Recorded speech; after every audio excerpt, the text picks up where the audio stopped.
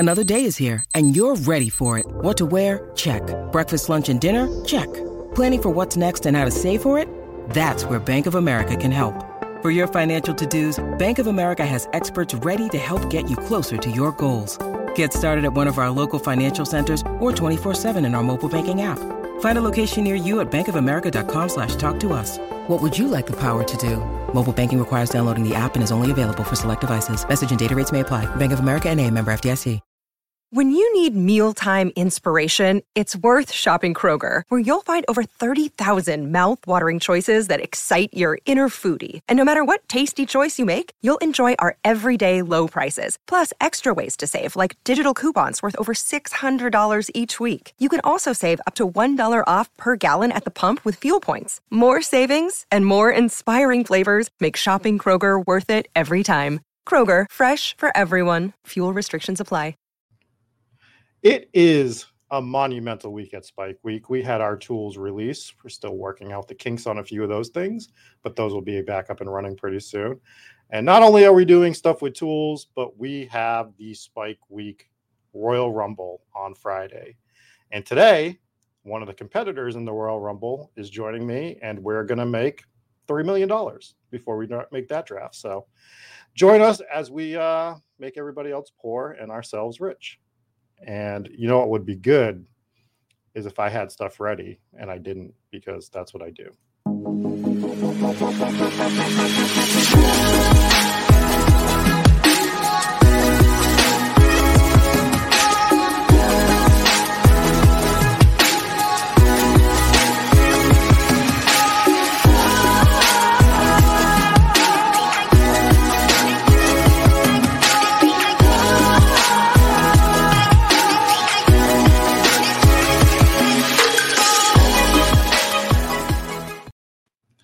What's going on, Spags? Thanks for joining us over here on Spike Week.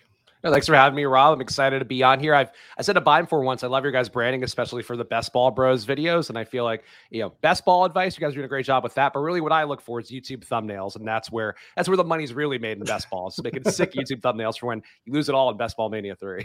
Right. When you're down 50% on your overall return on investment. And it's just like we made the best thumbnails. That's what we do.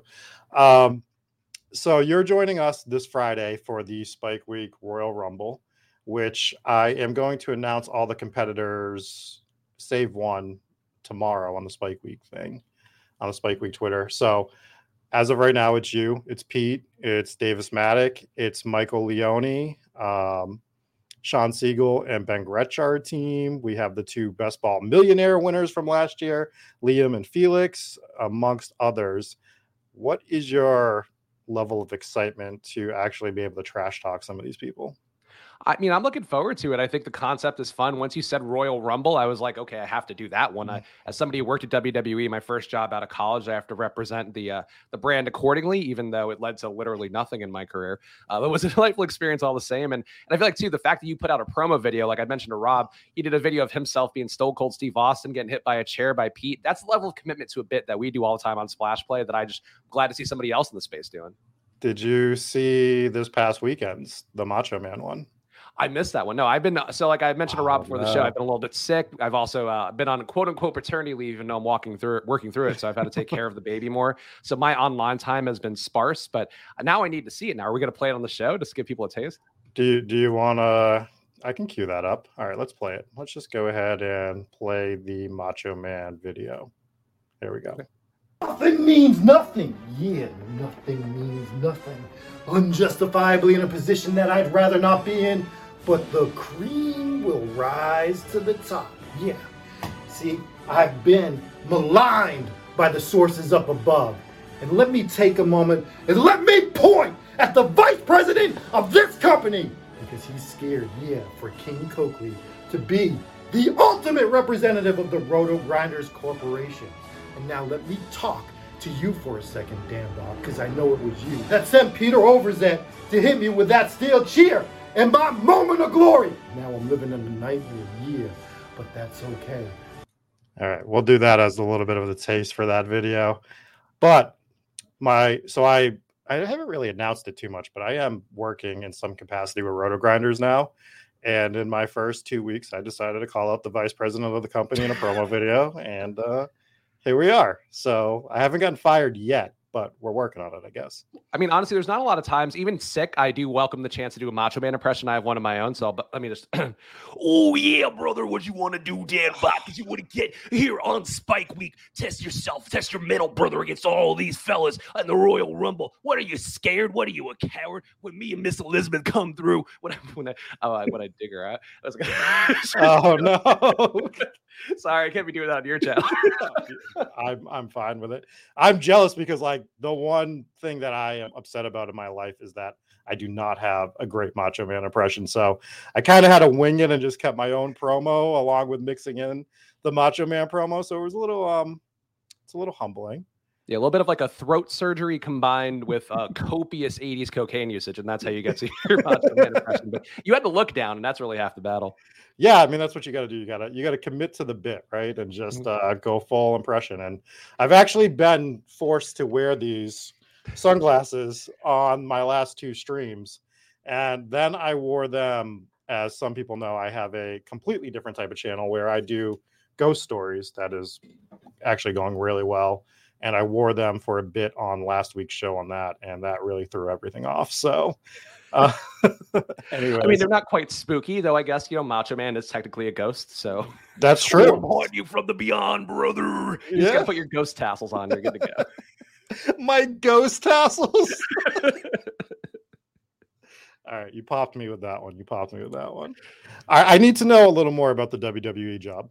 Just since we're all talking about it, just because I'm very jealous. Although I do know somebody that worked there, and it wasn't his favorite experience in the world. So, I mean, I can tell you kind of the general thing. It was chaotic. Like, it was, again, my first job out of college. I went to USC, majored in public relations, quickly realized I didn't want to do that. But when you have your degree and you spend an ungodly amount of money, you got to do it. The VP of publicity at WWE at the time was a woman who was also a USC alum. So I basically got the job entirely through nepotism, or whatever the college equivalent of that would be. She ended up getting fired 2 months into the job for sleeping with a wrestler who Rob might remember it. For you guys out there who are less, more casual wrestling fans, you remember Vito, the guy who wore a dress as like a gimmick for a while?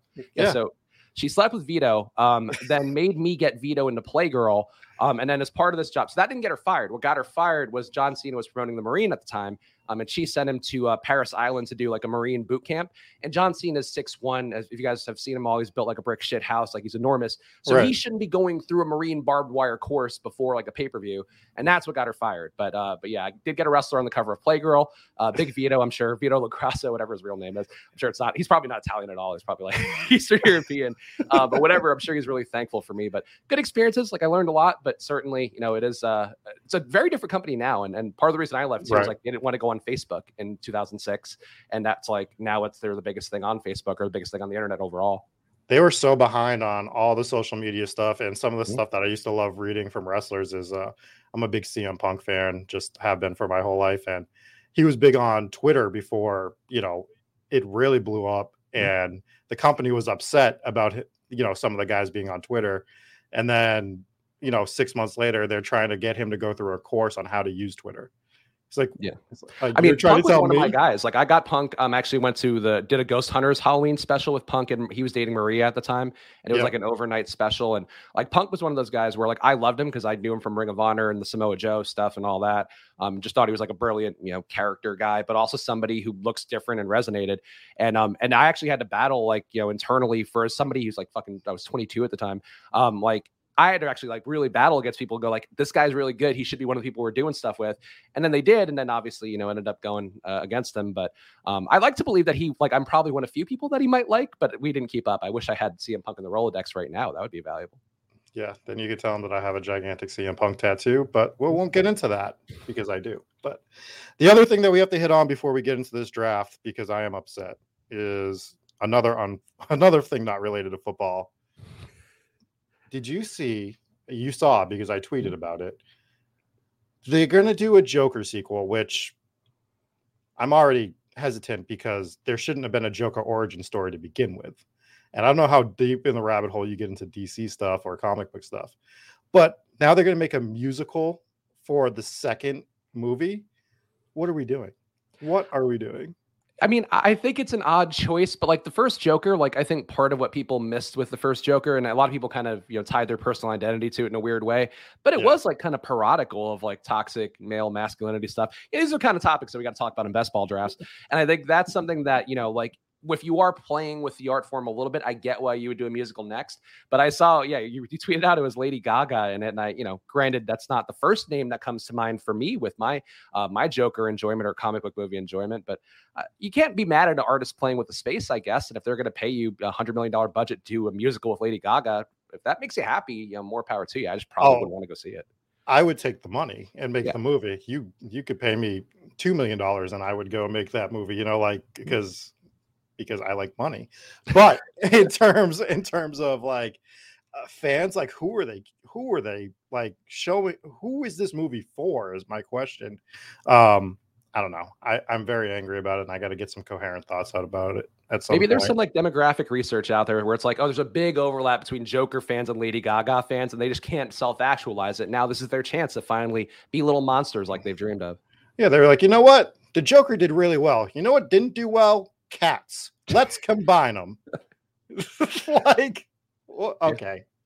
All right. So why don't we get into a Best Ball Mania draft? And when did you, obviously you work a lot with Pete and he's a big best ball guy. When did you like really become committed? Because I know you're real deep in best ball now. So for me, part of it was that, frankly, with having the baby, DFS time has been pretty sparse, and also moving to the East Coast, like it just changed my process enough that I didn't have, the time every day to dedicate, especially for NBA, where it's like you're locked in basically, 2 p.m. on the, I guess it depends on how you're approaching it, but like 2 p.m. to now 8, 9 p.m. where you have to update for injuries and all of that. And it's so tedious. Whereas best ball to me is more like a video game where you can kind of jump in, do it in the background. I can feed the baby. I can be doing errands around the house and all of that. So that's a part of it for me, is just kind of enjoying the process more. But it's also, frankly, that I spent my time at what's now Stochastic for so long at Osmo, learning so much about, the process of profitability and all that. And I know the DFS guys have it figured out to a T. Best ball, candidly, I don't think has been figured out. And I think that's, like Rob, I'm sure, like 5 different guys. You're having some of those guys in the Royal Rumble who've won $1 million or $100,000. And it's like guys who I think are smart, but guys who just kind of did the legwork to know what the process looks like. So I think best ball is really one of the more solvable, betting industry things out there right now. And that to me is just kind of where the joy is. Like, A, it's fun to do the process of drafting, but then B, it's like if there is an edge, and there is an edge just by being up on the news and being up on ADPs and understanding how structural drafting works. Like I want to be there, and hopefully, it won't go blow up entirely in my face this year.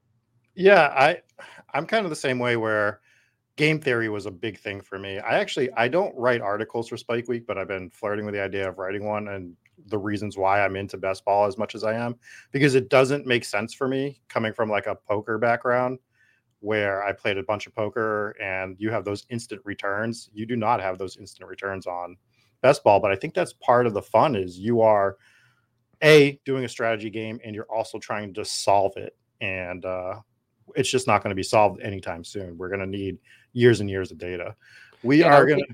Sorry. We're just, I like Liam's success. I think is one that I would point to with, him being a chess guy and coming in and winning that $1 million with, I don't think he maxed out the tournament. I might be wrong about his origin story, but we can go back to that after you make the pick. Yeah. So just in terms, we got the 5th overall pick, which is my favorite spot to draft from right now, to be perfectly honest. And unless you have some big pitch against Ja'Marr Chase, I'm smashing Ja'Marr Chase here every time. Yeah, I'm normally in the 5 hole taking whatever receiver falls, and I think Ja'Marr Chase is as good as any of them, for the most part. We obviously saw him win, Best Ball Mania last year and be a key part of that. But I honestly personally have grown to prefer the turn, like the back end of the turn. I hate the 101 spot, as people saw on the solo stream I did on Friday on our Splash Play channel, where I just taking running backs, having to build hyper fragile, just never for me. But, like I think getting a receiver in the first round, especially at ADP, is always going to be the move that I want to gravitate towards the most. Yeah, it's generally, I'm trying to take more stands in the first round. And that's kind of been my position going forward this year. Is I'm not going crazy on taking stands, but for me, I'm looking at that 4-5 turn where I'm taking Ja'Marr Chase no matter what. The only way I'm getting Justin Jefferson is if Chase gets drafted before him.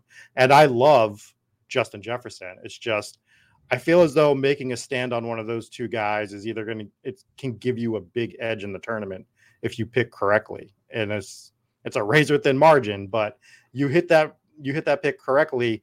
on if it's Jamar Chase or Justin Jefferson, you're going to have a lot of different teams built around those guys that other people aren't going to have. So I am taking more stands is one of my general consensuses for best ball this year. So what are your exposures looking like then? Are you like heavy on Chase and just not getting a lot of Jefferson, or are you kind of just still taking Jefferson enough that it's mostly flat? No, because I haven't been fortunate with ADP with draft spot in the beginning. I had a 40% 12th hole spot rate going for a long time.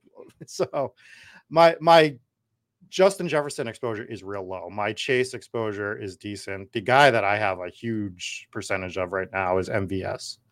And that's going to be changing because I don't know how much you've been drafting the last 2 weeks, but God, has he shot up the board. And it's very sad.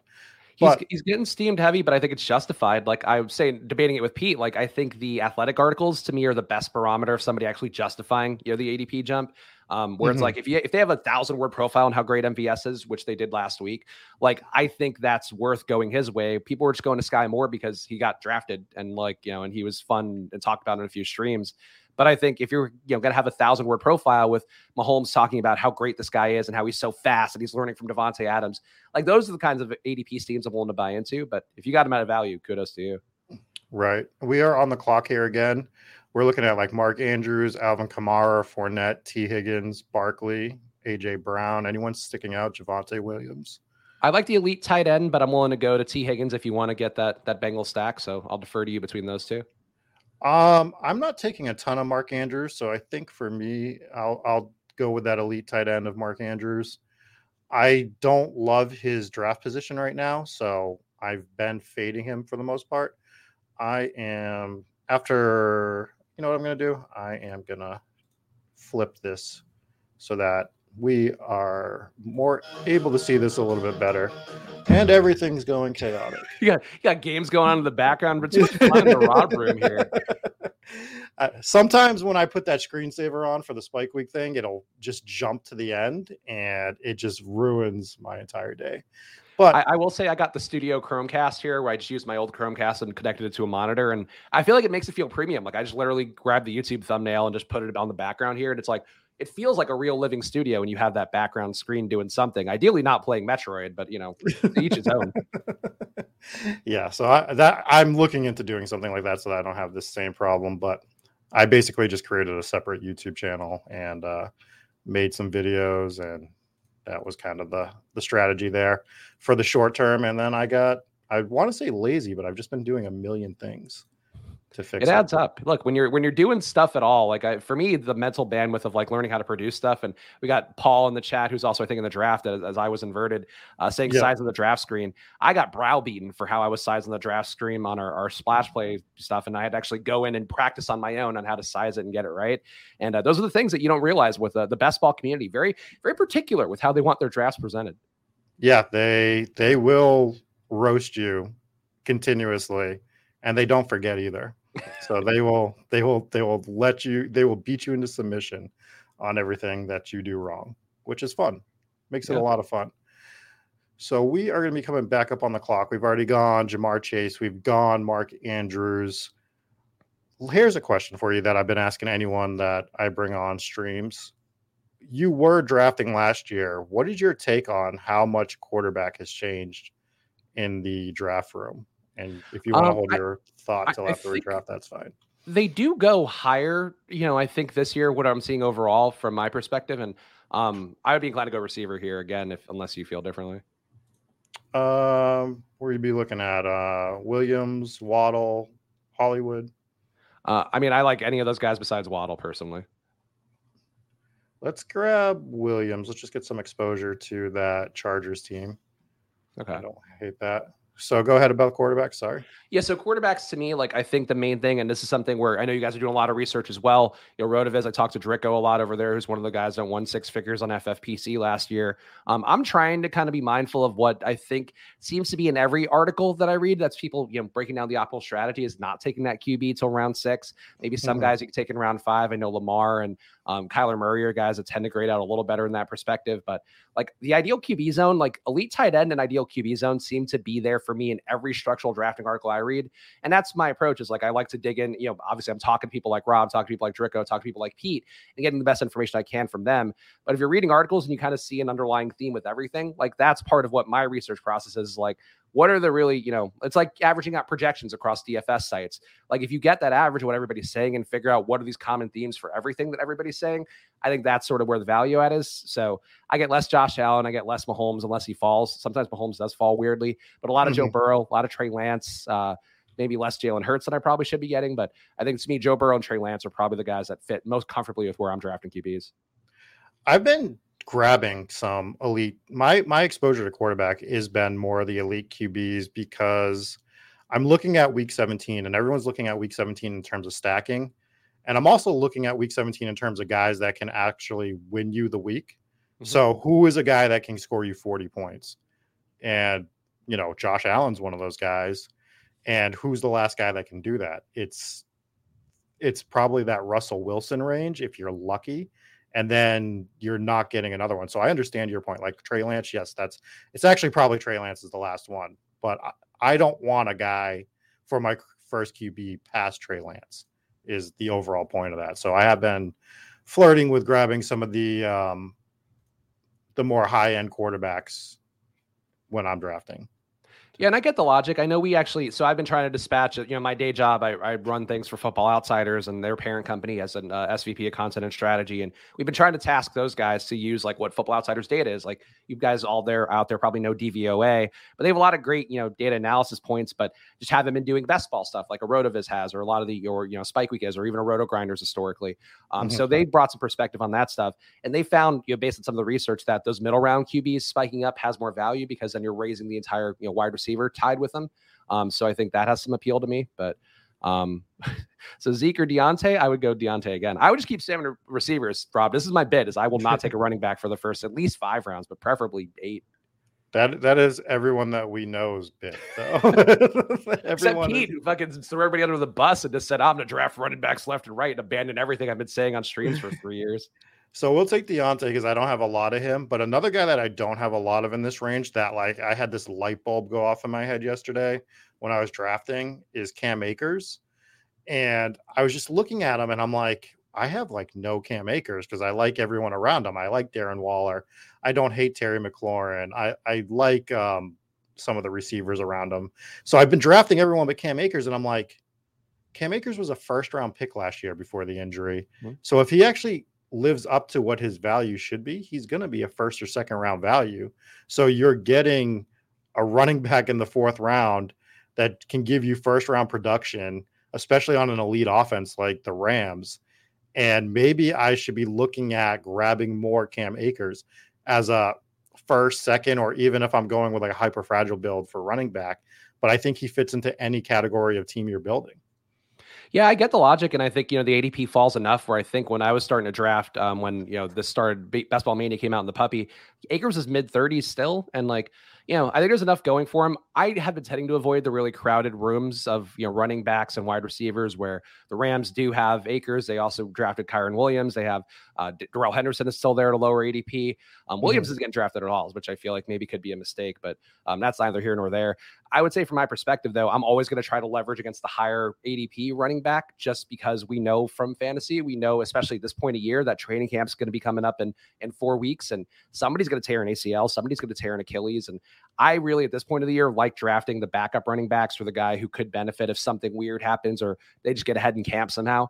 So I get less Akers, but like the logic is there. And when he came back in last year in the playoffs, they were feeding him 25 touches a game like he was never gone. Exactly. Like even though he looked terrible, and rightfully so, he was coming off an injury that he probably shouldn't have been out there with, to be perfectly honest. But it shows you that they're committed to Akers. So that's part of it. And I'm way underexposed to him is my overall point. So it was kind of like a light bulb moment. Like maybe I'm not going to go out of my way to take him every draft, but I am mixing him in a little more here and there. And that's the importance of the ADP based drafting too, where if a room is going to give you Akers, 10 spots after ADP, you probably have to take them like at a certain point and call people's bluff and just not keep doing the same things that your biases are putting you towards. And that's, I think, an important part for the people out there that are doing best ball for the first time or really investing heavily for the first time is like, you got to trust the ADPs, trust the market data. That's the most powerful thing in betting and anything you do. And not assuming you know better.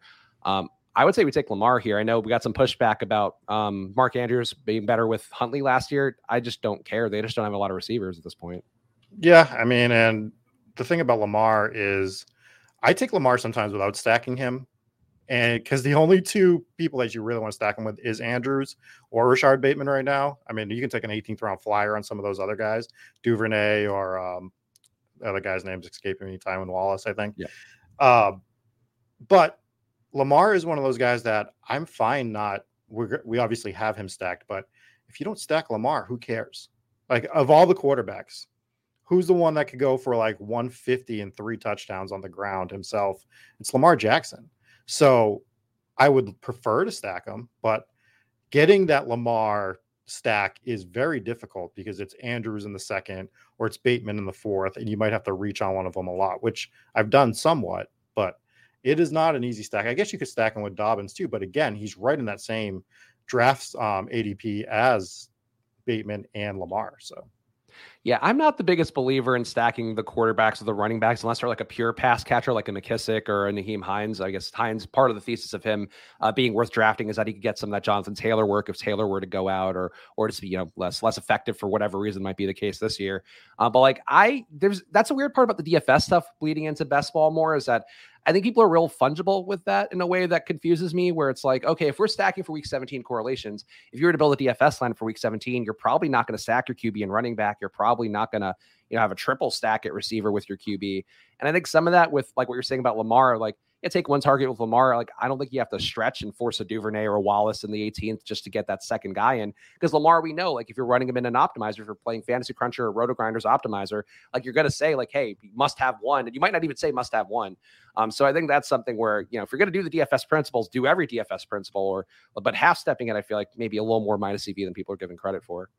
Yeah. And for me, with these quarterbacks that have the huge rushing upside, in general, I'm only single stacking them. I'm not I'm never double, like maybe one team I've double stacked Lamar, and it might've been by mistake, but that guy, I'm not double stacking him. I'm not double stacking Lance, Hurts. Like, it's only single stacks because my thesis is I need them in week 17 to run for 2 touchdowns and throw 2. So double stacking, I just want to hit the right guy with that single stack.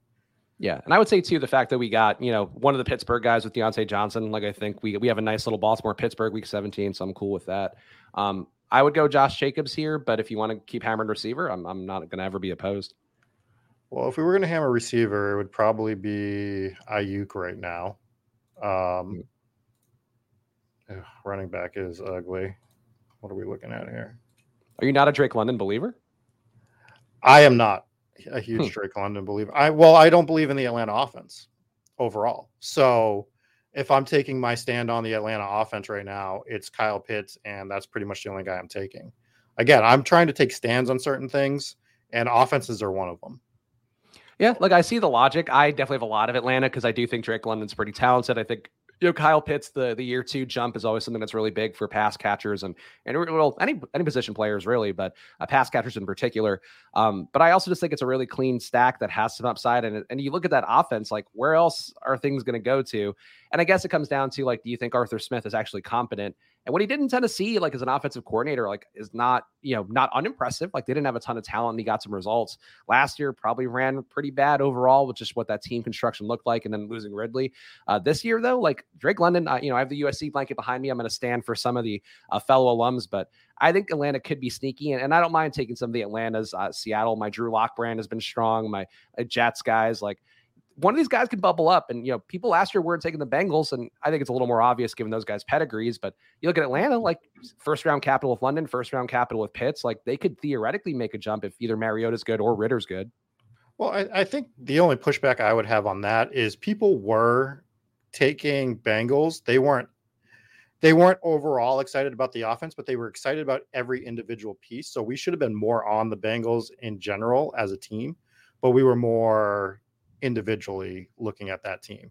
Whereas like I look at Atlanta sort of like I looked at New Orleans last year, where I was like, I don't want any New Orleans saying I didn't even want a Kamara last year because I'm like, that team is going to be bad. What is their opportunity level going to be? And so I'm kind of trying to maybe to a fault right now on certain teams that I'm just taking hard stance against. So Yeah. I mean, look, at this point, too, it's probably a little bit of a sunken cost fallacy because I know my Arizona Atlanta week 17 correlation is probably one of the highest owned I have, just in the hopes that, both teams are a little bit better. And Atlanta is, I think if Atlanta's 8-8 going into week 17, like they're probably a pretty high powered 8-8, even if they're not, good in real life.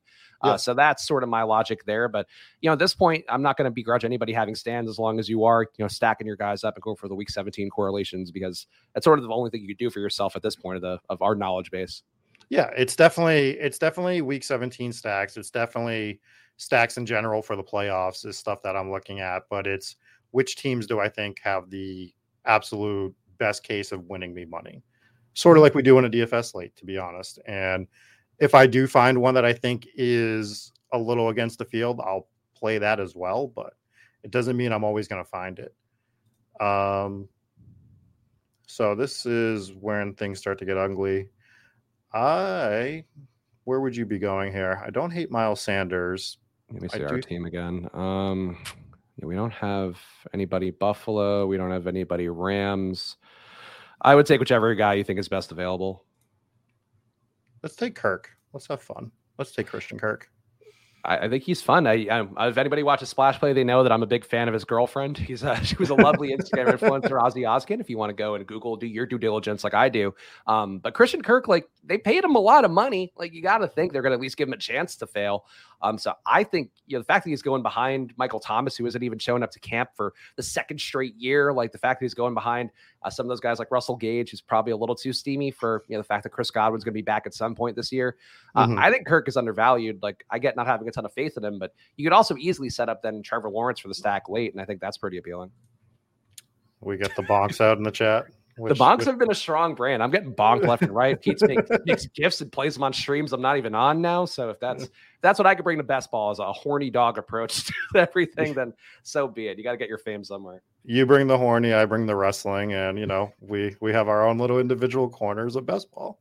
And not mutually exclusive, to be clear, based on what the internet has shown me since the early days of me having dial-up. I think the wrestling horniness overlap is pretty strong. Yeah, and it doesn't go away. Doesn't go away. You brought up Maria. She's around my area a lot because she's dating Mike Bennett, who is from like 2 towns over from me. So I've seen them randomly walking around a mall that doesn't exist anymore together. Because remember when malls were a thing? That's gone. Well, I grew up in New York, and I was always very jealous of people that live near malls because in like New York City, people don't go to malls. Like they don't like that's just not how that ecosystem works because there really aren't malls. So like in my mind, malls were like, I guess not like Stranger Things, but like Stranger Things where they all go hang out there and then maybe occasionally you have to battle a monster that's eating your brother or whatever. But besides that, though, like malls seem like a good hang. I mean, I feel like I battled plenty of monsters when I used to go hang out at the mall. I was definitely a mall kid. And yeah, that's where all the fights, all the fun happened at the mall. Lurking outside the H&M, just looking for trouble. Just the movie theater, man. It was always outside the movie theater, at least around me. After this pick, I think maybe we might want to talk about Stranger Things because I am upset that they're making us wait for the last 2 episodes of that. It's weird because there's another season still too, like which is odd. Like it feels like this is the finale. And no spoilers. I won't ruin it in case anybody out there is waiting to watch it. Yeah. But like I'm confused by the staggered release of everything these days. I feel like running back here might be the move. You like Sanders or you like Pollard? I would go Pollard, but I also have a lot more Pollard. So whichever you prefer out of the 2 is cool by me. Let's grab Pollard. This is all about having fun. Yeah, Stranger Things, they are making it feel like the last season without spoiling anything. And they made like weird announcements that like it's not the final season, but it's the end of a lot of stories. And this is before the season came out, so I'm not like giving anything away. So like they made it like this weird thing, and I didn't watch the show Scrubs too much, but I remember that they did this whole like ending one season on Scrubs where it was like a big wrap up, and then they were like, "Oh, but wait, we're coming back for another season." Everyone was like, "You just wrapped the whole series up at the end of the last one," and that kind of feels like what Stranger Things is doing. Like this is, even though this isn't going to be the last year, it's like going to be the last year. And it also feels like this, again, this is teetering closer to spoilers, but still not a spoiler. Like it does feel like they've wrapped up some of the stories pretty well and kind of made that something that now I think they made this whole thing make sense with how this has kind of started to shape up. But I think it's also like, I'm tired looking at these kids. Like fucking Finn Wolfhard looks weird. Like he just is strange looking in a way, yes. But like but still like handsome, but like ugly. Like he's like a Picasso where it's like nice to look at, but you don't really know what's going on there. I just don't need to see him anymore. Like I'm tired of looking at these kids. Like I don't like grow and do some adult things, or just don't be playing 18-year-olds when Millie Bobby Brown is 40 at this point. She's the funny, her and the redhead girl. Because I think she's like 20 something years old, and it's like, you still look like you're 13 though. Like that's crazy. But yeah, Spike Week, and was where you want to come to get your Finn Wolfhard. Stranger Things releases the real Spike Week, Rob. I think we know. So Best Ball Moderate asking a question. He's one of the regulars in and I feel like a lot of the Best Ball chats. I'm curious his thoughts, but like anyone worried Kirk is going to see Gilmore twice? I don't worry about this stuff at all, especially for Best Ball. Like you probably shouldn't worry about it DFS wise, but for Best Ball, especially like things like that, I think are where you could talk yourself into some good, out of some good plays in a way that's detrimental to your wallet. I do like Garrett Wilson here. I can live with that. I don't hate that. Not that I'm a gigantic fan of the Jets offense, but I do think that they have positioned themselves to have one or two breakout players this year. And I think Garrett Wilson is definitely one of those guys that could just light it up for them. Yeah, Worried about the quarterback. Yeah. You could have talked me into Robert Woods too. And again, another USC guy, but I'm not going to stand all the USC guys. And also he is older. So I think that is something, but like Tennessee could be okay this year. Like, and I know Traylon Burks is the one that you look at and he was a monster. I think his college dominator numbers, according to the player profiler stats, are like the highest percentile out of everybody in the draft class, but he hasn't practiced at all. Like, and it's getting weird when they talk about it, where the asthma thing, like I was like, it's not anything. I have asthma. Like I could get out there, run some routes. No big deal. But like, he's just not practicing enough. And it kind of seems like Vrabel, when he's talking to the media, is getting more clipped about it, that it just worries me that, sometimes these guys show up and they're just not ready to be football gamers, especially for their boomer coach that just wants them to be obsessed with being on the field. And that worries me enough that Woods could have a little more value than people are seeing. Mike Vrabel versus wide receivers is the feud that we're all here for. That is probably the season 6 of Stranger Things, where he just turns into this upside down monster, just chasing every wide receiver out the field. He was battling AJ Brown last year behind the scenes, battling Julio Jones. Now it's Traylon Burks. Like, this dude does not like wide receivers. And it shows. He also got mad though on that draft video when they traded AJ Brown too. And it's like, you should have thrown him the ball then a little bit, like just threw him the ball maybe more than 4 times a game here and there. And I think that would have solved the problem, but it is weird. I guess maybe that's the defensive player at heart, where he's just like, oh, these soft diva receivers, back in my day, I would have lit you up over the middle. And I don't know. Yeah. Coming from the Bill Belichick defense. Yeah, definitely. Yeah. They, this offseason, man, just was like the craziest offseason of all time. And it's funny because it's calmed down a little bit. And when June 1st hit, I thought we were going to see more fireworks. I'm like, well, everything else went off like crazy. So these veteran cuts after June 1st are going to go nuts. And we saw like almost nothing on the June 1st cuts, which blew my mind. Like, so I don't know. This season just had me spinning the whole last 3 months trying to build content around it. It was just crazy. Yeah, the wide receiver thing is interesting to me because I think this is the first time where fantasy and real life are starting to align in a meaningful way, where we've now, as a fantasy community, devalued running backs pretty heavily for the most part. I guess maybe not some of these best ball draft rooms, but overall, like I think enough people have poked holes in like the value of running backs and, paying them when they've already had the pass production and they're probably just going to be downhill at that point. But receivers are the most valuable commodity we have, and now all those guys are getting paid. And yeah, I'm happy to see it because I'm a receiver guy more than anything, as this draft might be showing. Yeah. Any of these receivers jumping out to you? Gallup, Patrick, Landry, Hardman. We got Cordell Patterson on board for your favorite team, the Atlanta Falcons. Melvin Gordon, Penny, Ramondre. I'm not a big Gallup guy. I guess I would go maybe Rashad Penny, but he'll probably keep falling. But for that Jets correlation, we can get Penny.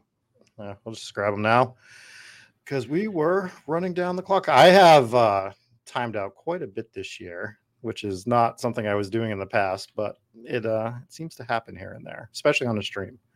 Yeah, that's especially when you have the full draft board window. Like that's one of the things that people, when you if you're watching a lot of these best ball streams, it really throws you for a loop when you're producing because you don't see like when your pick is coming up.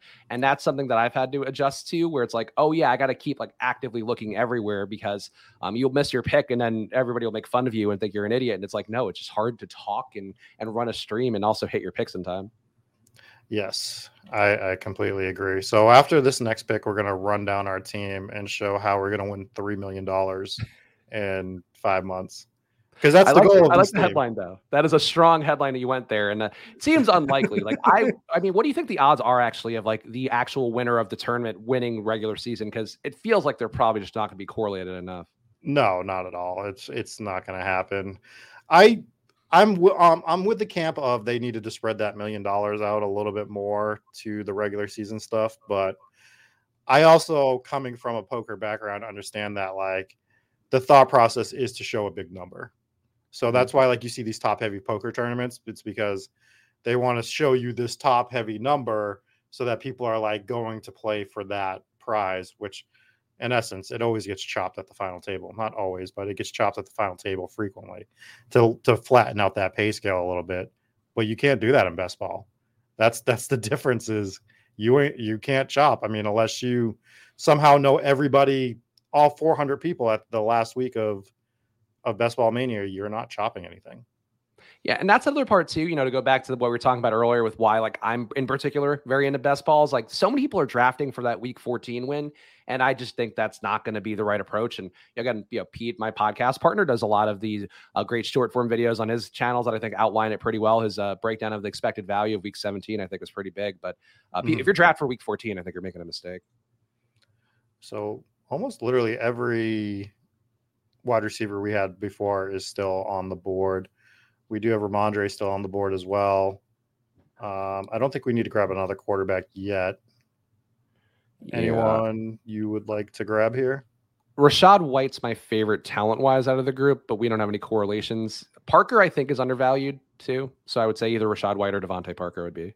I quick buttoned Rachaad White. No, that's fair. Rachaad White's a beast. I like the fact too that he's going after fantasy football analysts over DMs and like, don't compare me to Ronald Jones. Like, I look, that kind of passion's what I want on my roster, whether it works out or not. And if Fournette gets hurt, like they got to put somebody out there. And Rachaad White's like a total package back. Yeah, I mean, and for the wrestling aspect, I need players that are cutting promos on the media. It makes my life much better whenever I get that kind of content. Unlike the freaking Miami Dolphins head coach that did that whole weird plane ride with Tua on the phone. Oh my God, what are we doing? I think that's the reason Miami is going to fail this year. Is they have that coach that just no one is going to listen to. They're saying all the right stuff. Like even Tyreek saying like, oh, like Tua's so much more accurate. Like, first of all, he's outright lying, but they're clearly all committed to the lie. Like they're all in on the bit and like, yeah, we just got to keep pumping Tua up because I've not been a big Tua believer. I do think if you look at the data and you take kind of that personal bias out, like he was a lot better year 2 than he was year 1. It's still not good enough to justify, I think, that portion of things. As Miami Mike gets pulled up on the screen. Hopefully he's not a big Tua fan. I just think, it is kind of fish or cut bait time with Tua. So I'm curious to see what they do. And I do think if anybody's going to protect him, it's a guy who was the offensive coordinator for Jimmy Garoppolo last year, who basically had the fact that he was about as worthless as anybody, but still added more value to the expected points added and all that stuff as much as anybody. God, I can't stand Jimmy Garoppolo. I couldn't stand him when he was here in New England. Never thought he was good. He proved that he's not good. And the ultimate luck box is Jimmy Garoppolo. I've never seen a guy just luck box his way through an NFL career as much as Jimmy G has. Yeah, I'm not a fan of the game managers ever in general. Like I've always been more of a fan of the Ryan Fitzpatricks or the Josh Allens of the world. Obviously, Josh Allen's actually good, but there was a point where people were like, "Oh, Josh Allen, what a fail! Like he's so bad his rookie year." But he was throwing deep balls, he was running, he was taking big hits, but like was doing all the stuff you look for fantasy wise. And I think that's always going to be the better archetype. I don't mind taking Parker here. We are not. I'm sorry. I have to veto Devontae Parker because he's really awful. Okay. Yes. Do you want to take Kirk? Or I'll go, or Van Jefferson for the correlation. Van Jefferson is where I was going to go for our correlation with our Mike Williams. Yeah, dude, we cannot take Devontae Parker. Are you taking Devontae Parker in drafts? I am a good amount, not like a crazy amount over the field, but like he is the wide receiver 1, and he's like. So here's the thing: in Miami, he was basically as good as Preston Williams, but Preston Williams is also pretty good before he got hurt. So I think there's something there. I also think Devontae Parker sucking up to Mac Jones when he first got traded, I think is a positive. The fact they gave him new money, also a positive. But I think Mac Jones is going to be better, and Parker is a weapon there that, Aguilar was decent for stretches last year. Jacoby Myers is decent for stretches. Like Kendrick Bourne was like way better than he should be on a per route basis.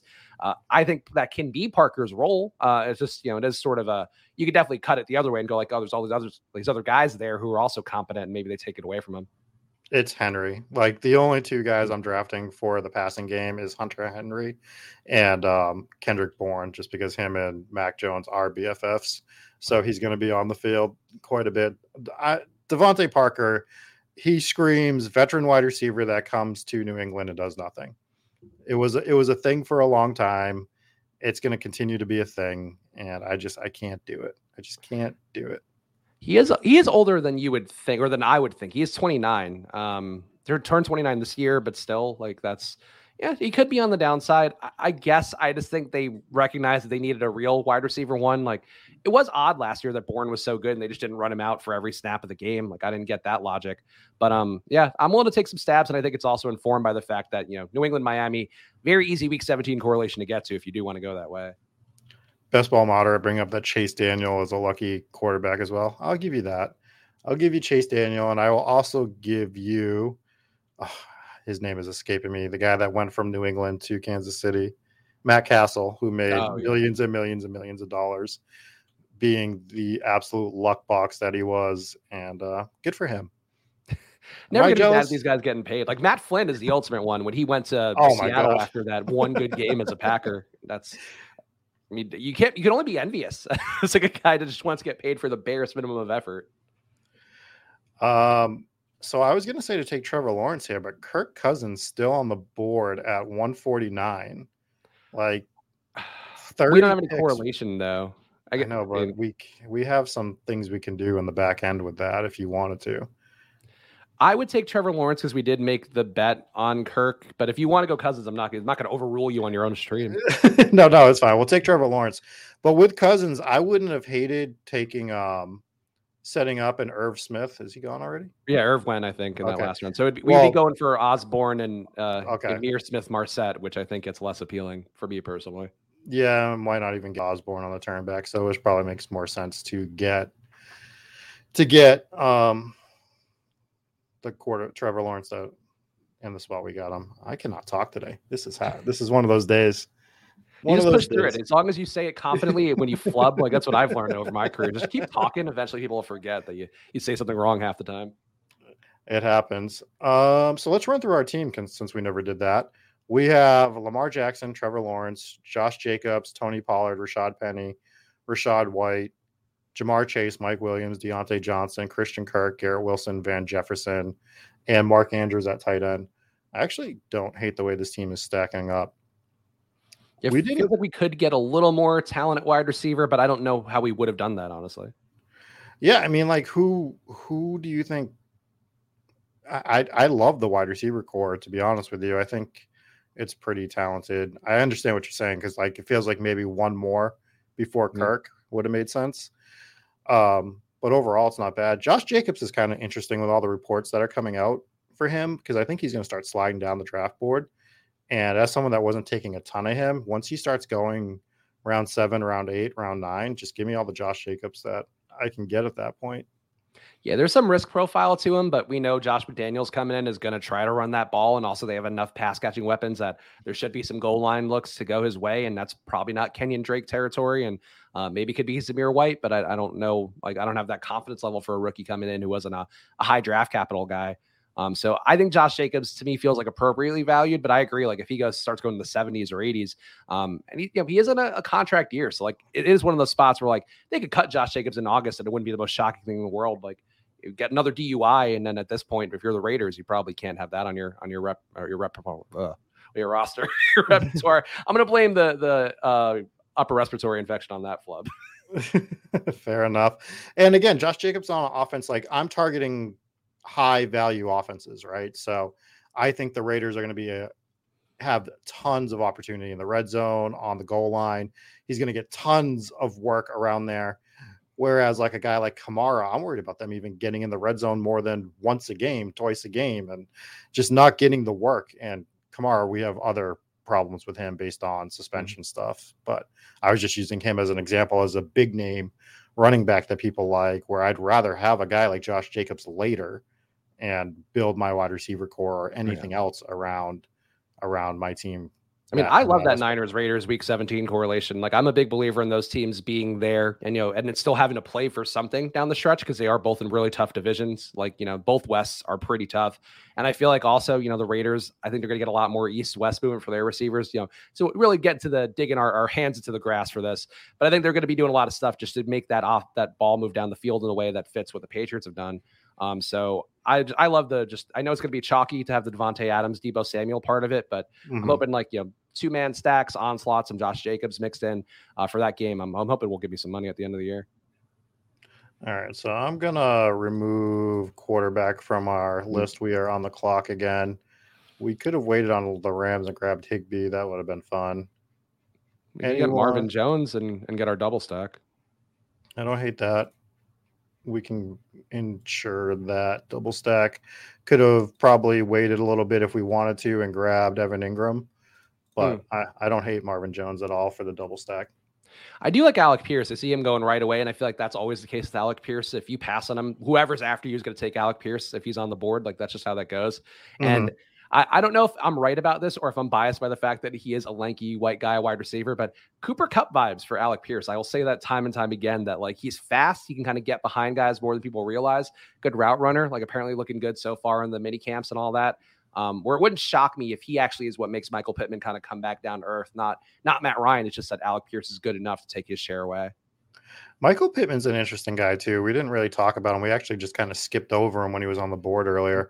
Seems like it. The funny thing is everyone that I listen to and watch draft and all this other stuff, nobody likes Michael Pittman, but he's maintaining that 3rd, 4th round drafts that ADP right now. And it's like, well, if nobody likes him, who's drafting him?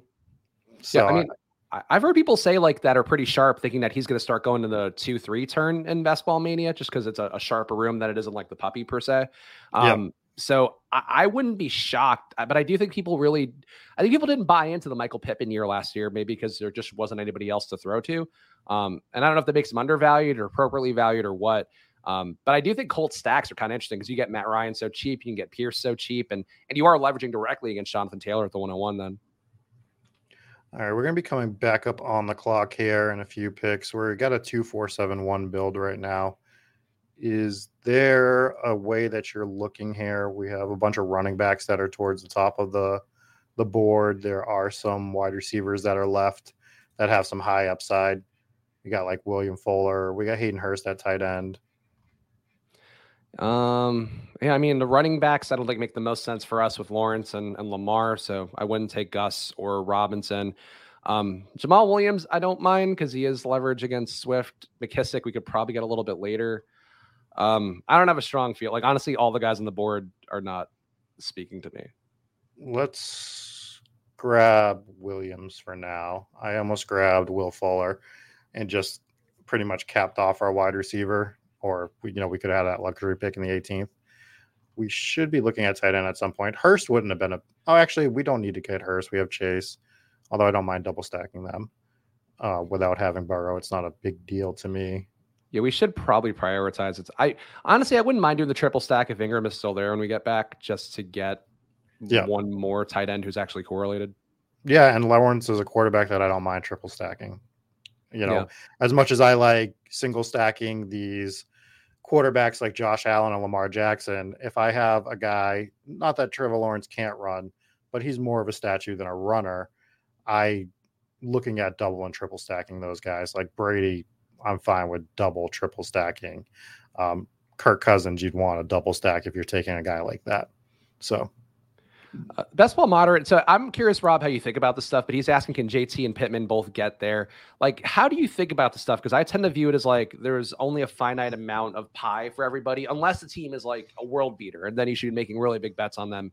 But I think they can both get there, but the value is probably in like taking Pittman to leverage against Taylor just because Taylor is going at the 101. And like, if that fails, like a McCaffrey did historically or something like that, or Derrick Henry, I guess, down the stretch of last year, like there's more value in leveraging against people failing, as always the way that I feel for DFS and for best ball in particular.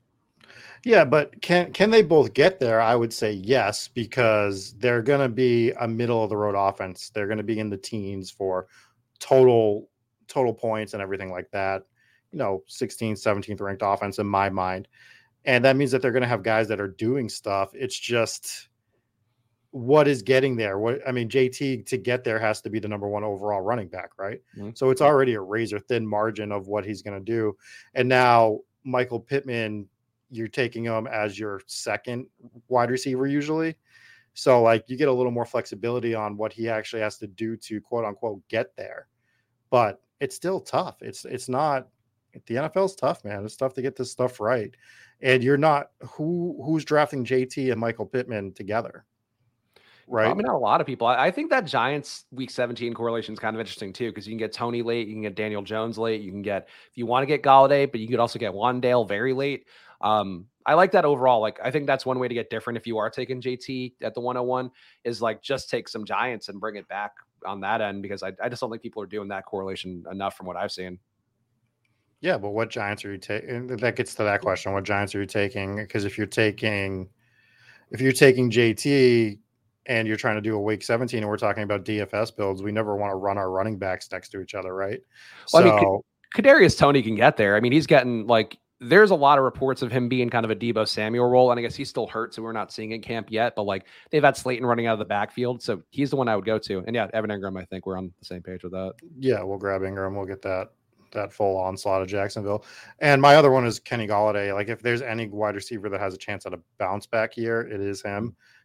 And he's usually right at that tier that once you take Kenny Galladay, there's no wide receivers I like for like 2 to 3 rounds at that point. So I do think that the Colts Giants is an interesting stack for week 17. I don't hate it, but you're investing a lot of capital on one side of the ball, which is the Colts. You'd have to take JT, you'd have to take Pittman, 2 of your first 4 picks. And I guess the balancing act on that is you're taking your Giants later, but you're probably fading Saquon, who is probably the best bet of a Giant, is my only thought process. I'm not getting anywhere near enough Saquon. I actually might have more Matt Breida than Saquon right now, just because I can't take Saquon in the 3rd round when we've seen him like he's built out of pure muscle. His thighs are probably as large as Rob's screen behind him. But like he just can fail so many ways, and it just worries me so much that I'd rather try to make the bet for other parts. And I will plant my flag for Kadarius Toney. Like, I think he showed a lot last year,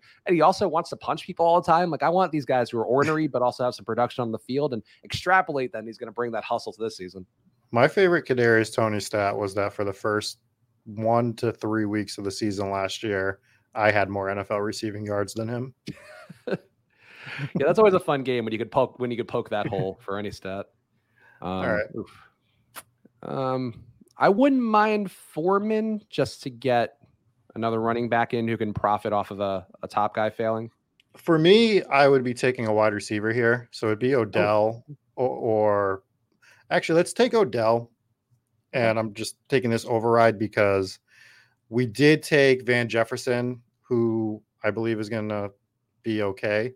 But if Odell does re-sign with the Rams, at least we get that flip side of Mike Williams, and he'll probably end up taking the 3rd wide receiver spot there. So it's our 8th wide receiver. We're just gambling at this point, to be perfectly honest. And I like a lot of the late round running backs, the 18th round running backs. So no, I'm with you on that. And some guys here, like Kuruk in here took Antoine Wesley. I have not seen Antoine Wesley get drafted once, and Dubs going to the 17th. Like, this draft has some interesting texture to it that I don't feel like you see very often in some of these drafts. Seems to be what's happening a lot with the drafts that I'm in. We had some real weird team drafted last night on the Spike Week stream. Last Monday, there was another like crazy one. And this is all Best Ball Mania stuff. It's not even puppy drafts. And you're just like, okay, I'm all about getting unique. So I don't completely get, what some of these guys are doing, but all the power to you. Yeah, that is one of those things too, where like in DFS, you don't see people making, colossal errors usually in structure in real time. Whereas in best ball drafts, you see it unfold right before your eyes in a way that it maybe makes the room seem dumber than they actually are. But like when you see a guy putting like 5 running backs on the board in the first 5 rounds, I'm like, do you just not care? Like, did you not do any research? You're like, yeah, I would like to light $25 on fire. Or do you think that this is like so smart and you've done something that nobody else has thought of? Because either way, like, it's not the right approach. No, I completely agree. Best Ball Moderate said so many people are ruining JT teams by taking Saquon at the 2-3 turn. I agree with this to the point that we've brought up a few times is how many people are you seeing take Jonathan Taylor at the 1 overall and just automatically building a hyper fragile team with all the same guys? It'll be JT, it'll be Saquon Barkley, and then it's Nick Chubb, Javonte Williams, somewhere in that wheelhouse. Like it's like those 4 guys. It's like, okay, well, everyone's doing that. Literally everyone's doing that with JT. So if I get the 1-on-1 and I get Jonathan Taylor, it's like I'm just going hero RB just so that my team is completely as different from those hyper fragile teams as possible.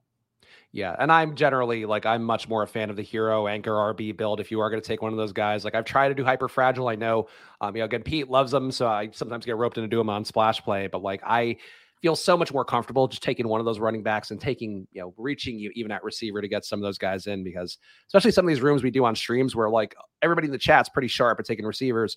And then it's the people who then end up in your best ball drafts. Like if you lose out on receiver early, you might just be screwed if you're going hyper fragile and taking running backs in those first 3 rounds. Well, and I think that's the mistake is that people that plan to go hyper fragile, they're like, I have to go the first 3 rounds with it, where I think you can do hyper fragile builds with running backs through the 5th or 6th round. We talked about Cam Akers. We could do it with someone like J.K. Dobbins, and you could still get 4 decent running backs. So that's kind of like my stance when I'm taking my hyper fragile teams. They're a little bit inverted. I think that's smart. So of these running backs, the guys who took them, God damn it, Geraldo. Oh, Duke. Wait. I'm a big Dearness Johnson believer this year. Gotcha. Okay. I thought Hassan Haskins was gonna be your guy because that's my guy. But whoever you want here, I would support. But Foreman's probably the one I have the most of. We can go Foreman. I like Mostert, especially this far back. And the reason I like Mostert is, as much as I just made fun of the Miami coaching staff, Mostert is coming over from San Francisco. He's going to be that guy that they're going to rely on to get some work in and know the offense and protect his quarterback and yada, yada, yada, all the, the talking points. But I think there's some truth to it where Mostert is going to get some work there in Miami, and he could take a lot of the goal line work as well. Yeah, the Sony Michel thing is a little bit of a risk, and I was taking Mostert pretty heavy when he was at the 170s, 160s before they signed Sony Michel. So I have a little bit of a blinder on for Mostert now, but like I agree, like the previous coaching staff thing, the fact that people are down on him because he was hurt last year, like he can easily come back in and be the guy who almost won the Niners a Super Bowl, and it wouldn't be shocking. Right. So we are done with this draft. Let's hit on our team. See, Rob, you got to pull up the pro Spike Week chat from Jonathan Gator there. Thank you guys for the hard work and interesting insights. This is where I'll be spending my summer. That's promotion 101. Vince McMahon to be ashamed if you didn't put that on the screen right now. I was going to bring it up after we went through our team. I wanted to give the people the full experience of the team. And I know the screen's going to change, and then we got to go back into the draft and all that fun shit. So, but yes, thank you, Jonathan, for being with us over here at Spike Week. Make sure you're checking out Splash Play as well. And you see Spags, you ruined it. Now I have to go back and go to the other thing. I threw you off by giving you this compliment from Jonathan Gator, who sounds like an adorable children's book. It does sound like an adorable children's book. So good. While we're doing these, Akers and Etienne, a good start to a fragile RB build in that 6 to 9 range, in my opinion. And I completely agree. So if you take like Jonathan Taylor and then you take Akers and Travis Etienne, you're pretty much done at running back. I'm not a guy that subscribes to you need to have 3 and a hyper fragile and that's it. You can't take a 4th. I'm fine with taking a flyer on the 4th and the 17th or 18th round if it makes sense to you and to your team. So yeah, I mean, like who's looking at that team and being like, oh, your hyper fragile build sucks because you have Travis Etienne as your 3rd. Right. Etienne is one of those guys who I think could really spike. Like he's already gone up 10 spots in ADP over the last couple of weeks. Yeah. I mean, I'm not a big Etienne guy, but I completely understand it. And I think he fits to the point I'm making. So I'll allow it. So our team for this draft was Lamar Jackson and Trevor Lawrence. We have Josh Jacobs, Tony Pollard, Rashad Penny, Rashad White, Jamal Williams, Raheem Mostert at running back. Jamar Chase, Mike Williams, Deontay Johnson, Christian Kirk, Garrett Wilson, Van Jefferson, Marvin Jones, Odell. at wideout and Andrews and Ingram. And that's how you make $3 million. One can only hope. I mean, you got to live up to the YouTube. We know no time there's ever been a YouTube upload where the title was incorrect or inaccurate in some way. So we just have to win now, all of it.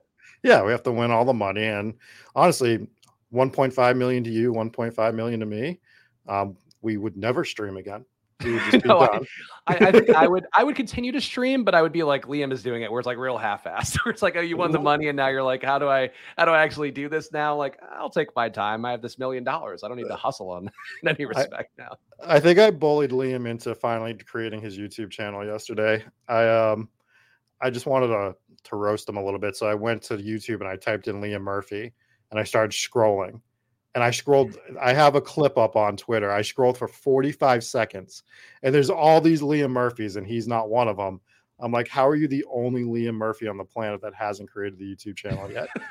And now he has a really popular name, I would think, in particular parts of the world. Like that feels like there's a guy in every Irish pub named Liam Murphy somewhere under the bar.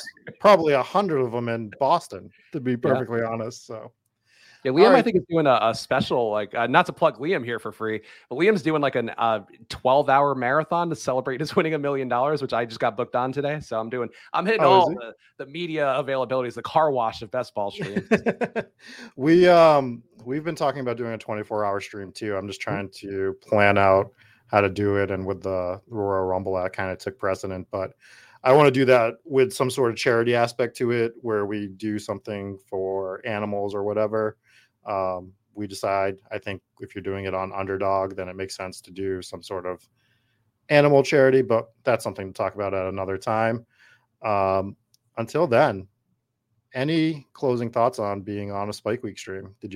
Was it everything you thought? I think you're in good hands here, whether you are a person named like Jonathan Gator, who sounds like a child book character, or if you are just somebody out there trying to learn more about best ball. Like, channels like Spike Week, I think, do a really good job where the show I do with Pete, Splash Play, we do a little more of the hijinks and try to bring informative things to it. But I think getting a mix of, Rotoviz as well, I would give the plug. I don't know if we're allowed to plug. Thanks for taking the competitors here, Rob. But I think, just watch all the stuff, like have fun. Like this is the time of the year where like build your knowledge base is my suggestion. That's what I'm trying to do for myself. But watching Spike Week, I think, is one of those things where you and Bime4 are doing a great job bringing on good guests and great branding, great thumbnails. That's the main thing. You don't care about the info, care about the thumbnails. For me, best ball is all about having fun. If you're not having fun, you shouldn't be doing it, to be perfectly honest. Drafting is fun. Fantasy football is fun. And if you're taking it overly serious, you should be looking at it as a game theory thing. But once you're not having fun, don't play anymore. And it's probably not something I should be saying when we're pushing best ball stuff. But honestly, like I see it in the poker community a ton, where people would just get so upset and they weren't having fun playing. Don't do it to yourself. Best ball, I think, is a way better community than poker. People are more together. We're all competing against each other. And you wouldn't know that because of how inviting everybody is, how open everybody is to discussion. So that's what I love about best ball, to be perfectly honest. Same for me. Look, I've been in a lot of communities over the course of the years. Like I worked at Barstool, which is a tough community. Like they either love you or they are shitting on you time and time again, as I'm sure Rob knows from the local boots on the ground in the New England area. But, they're the DFS community, the sports betting communities. I would say if you are on Spike Week's channel, you're doing a good job getting into a good group of people that actually will try to teach you and make you smarter about this, and hopefully make it so you don't draft 5 running backs to start your draft and lose your money right away.